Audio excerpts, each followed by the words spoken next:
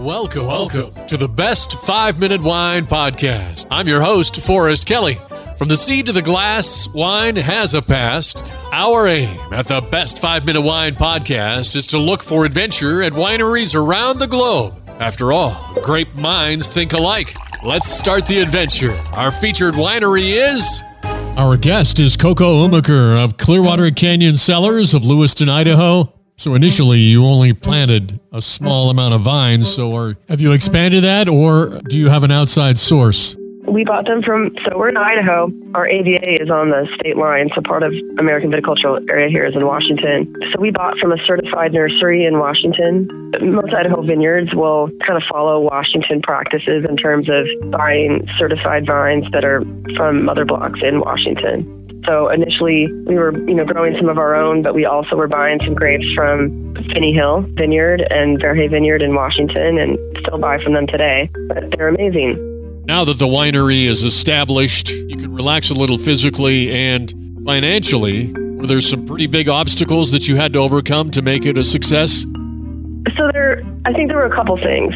Probably the most obvious one, maybe the fact that we were normal people. With very young, normal people with no money. I mean, we lived at the time when we started the winery in 2004, and the vineyard, if you roll back to 2003, we lived in a trailer park for $250 a month. I had $25,000 in student loans, and Carl was driving an 82 Toyota Corolla that worked most days. And we were just starting out, and that is not real easy because it takes a lot of money to buy all the things for winemaking. And so we had to just throw our bodies at it. And the thing we had going for us is we were both endurance athletes, but even then it was very challenging. So we spent our money on the things that mattered most, but we didn't have a forklift until 2012.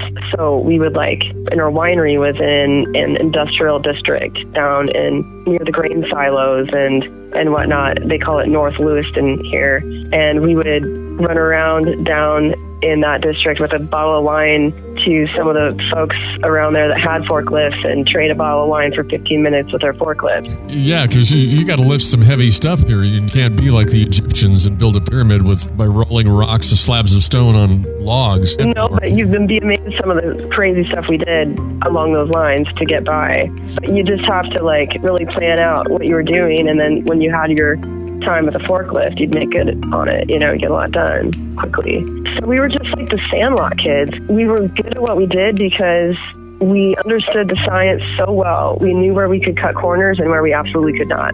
And we made wine styles that we knew we could do well and didn't try to force, square peg in a round hole. So, for example, we didn't do a lot of white wine because you got to keep white, if you're going to do the Albarino that we make now, if this is a stainless steel fermented, we keep it super cold through fermentation, pick it early, bottle it early. It's just clean, crisp, bright style. You can't do that if you don't have glycol systems and stainless steel tanks. So we didn't try to make that style. It was really rough. I mean, I can't ever explain how hard we worked, and Carl and I often will think about it now. I mean, we now have a beautiful new winery facility up here on the farm. It's literally across the yard. We're working on an expansion right now project for our new tasting room. It all seems surreal to me because we spent 9 years in that North Lewiston area, most of the time in the dark after hours because we both had day jobs, and we would be wet and cold, and we'd often sleep in our car or in the winery. It was horrible. I mean, I don't know that I'm super nostalgic about those times, but that was a huge hurdle. It tested us. I've never in my life been that tired for days and days and years. But now we're through that, and it taught us so much, and it made us think really hard about every purchase we made. And when we built this new winery, I had no regrets. We need wine questions, and if you've got one, we'd love to hear from you. Go to the website on your phone at thebestwinepodcast.com. Click on the red banner on the right side that says Leave Voicemail, and you'll be on your way. Thank you for listening. I'm Forrest Kelly. This episode of the Best 5-Minute Wine Podcast was produced by iHism.